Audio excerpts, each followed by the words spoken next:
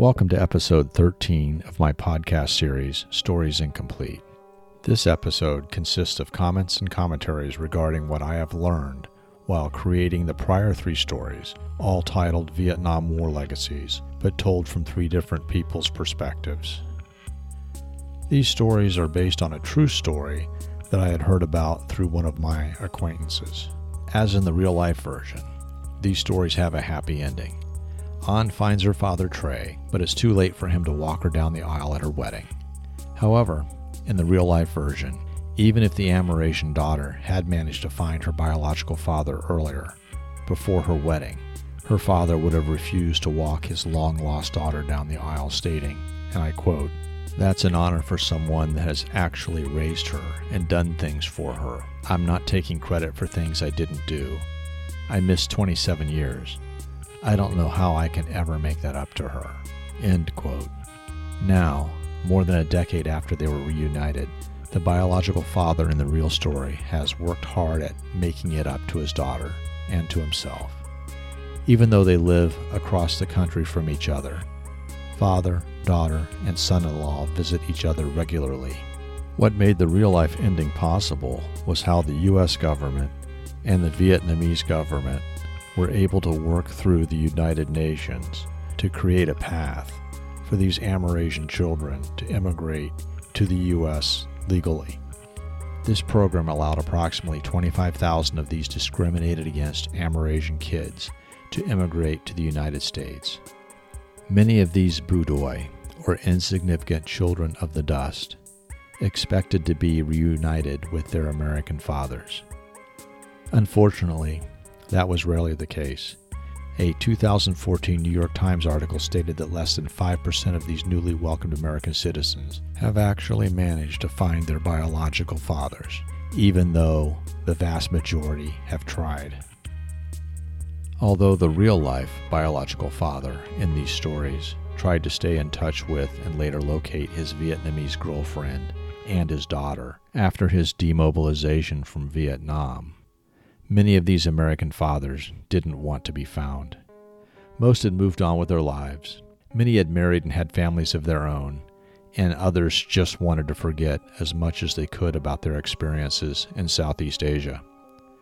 To me, the bigger story is how these Bu Doi, these unwanted half-Vietnamese, half-American kids, have done so well after immigrating to the land of their fathers.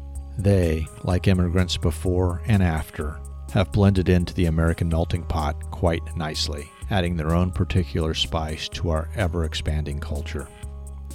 We often criticize the workings of our government, and I'm no exception, but the research I have done to provide myself with a minimal background for these stories has left me with the opinion that the resettlement of these Amerasian children, along with tens of thousands of other Vietnamese refugees who emigrated to the United States following the collapse of South Vietnam, has been and continues to be a huge success, but one which gets little notice or notoriety. United States Senator Jeremiah Denton, a Republican, sponsored the first attempt, the Amerasian Immigration Act of 1982. Unfortunately, this attempt failed because Vietnam balked at classifying these potential Amerasian immigrants as refugees. Then House of Representative member Robert Mazarek, a Democrat, and Senator John McCain, a Republican, sponsored the Amerasian Homecoming Act of 1987, which was crafted to address the Vietnamese objections and streamline the process for these American citizens, by their birthright, to leave the discrimination they were facing in Vietnam and come home to a country that was welcoming to them. To me, not only was this an example of supreme diplomacy, working with a former enemy to address a humanitarian issue, but was also an example of a time when opposing political ideologies, Republican and Democrat, could work together. I doubt that, in our currently fractured and overly divisive political climate in the United States today, any such compromise would be possible.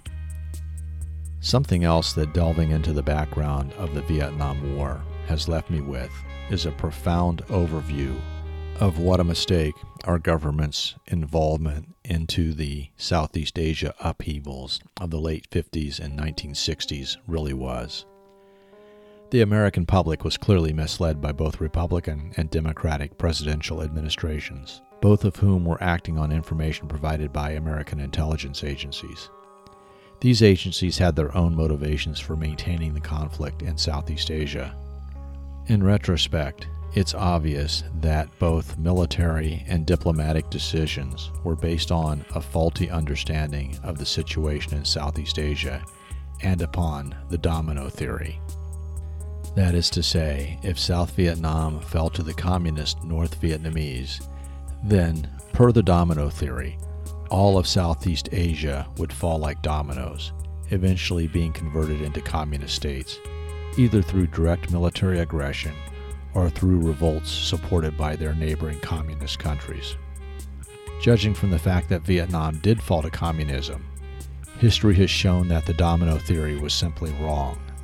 Although Vietnam and Laos are still communist states, Cambodia has reverted to a constitutional monarchy after the communist Khmer Rouge were defeated.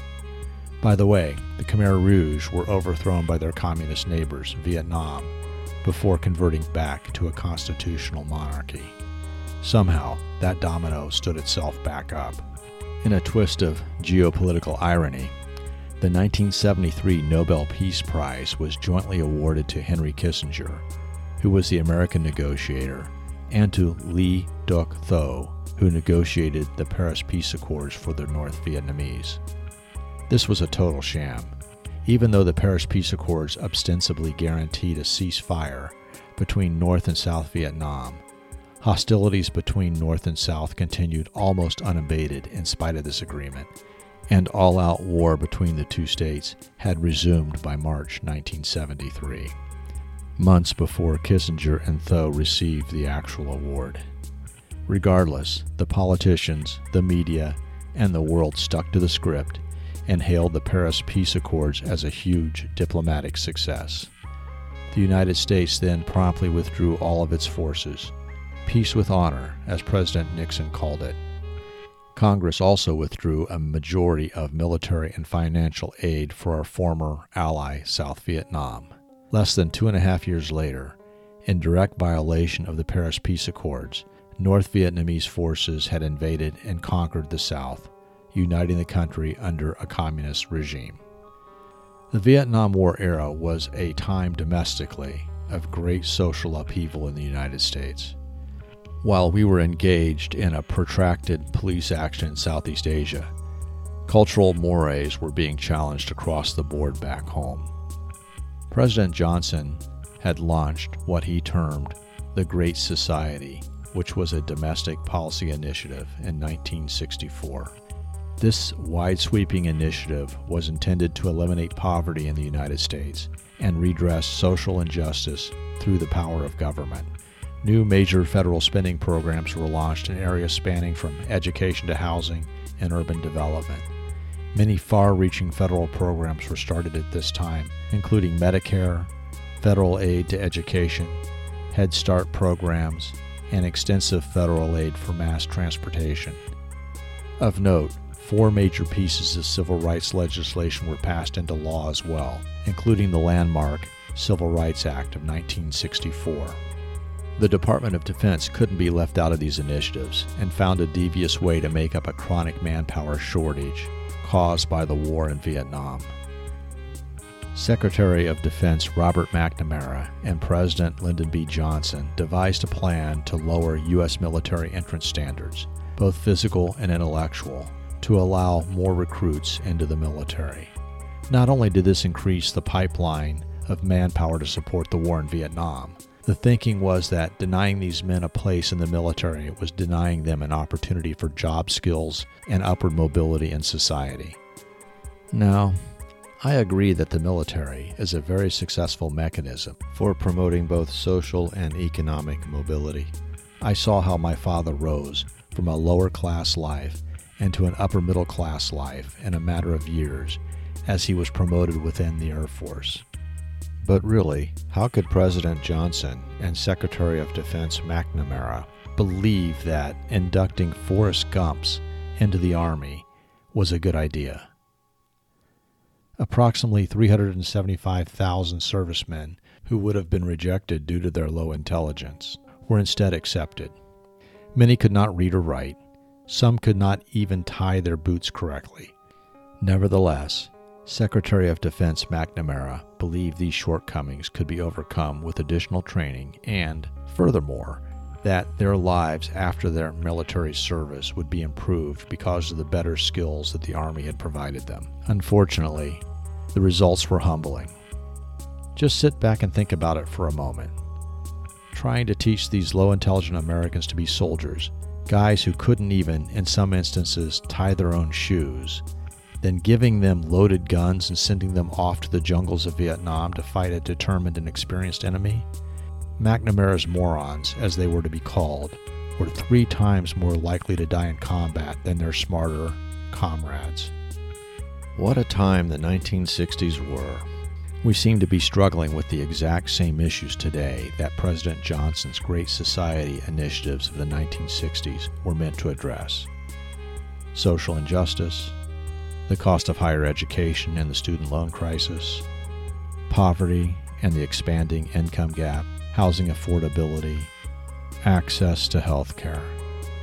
The list of today's social ills seems eerily similar to then. Did those massive government programs of the 1960s actually solve anything? Now, over 50 years later, it doesn't seem so. Anyway, back to Vietnam. Like nearly all the former Marxist states of the 1970s, Vietnam has opened up to the Western world and embraced capitalism. Much like the People's Republic of China and the former Soviet Union, the Vietnam of today is a far cry from the communist state it was originally intended to be. Life there seems to be much better than it has been in decades. American and Western tourists are welcomed. The communists did win the Vietnam War, but capitalism seems to be winning over the world. Is that a good thing? Time will tell. Now, I think I'm going down the road a couple of miles to a local strip mall for a hot bowl of pho. Thanks for listening.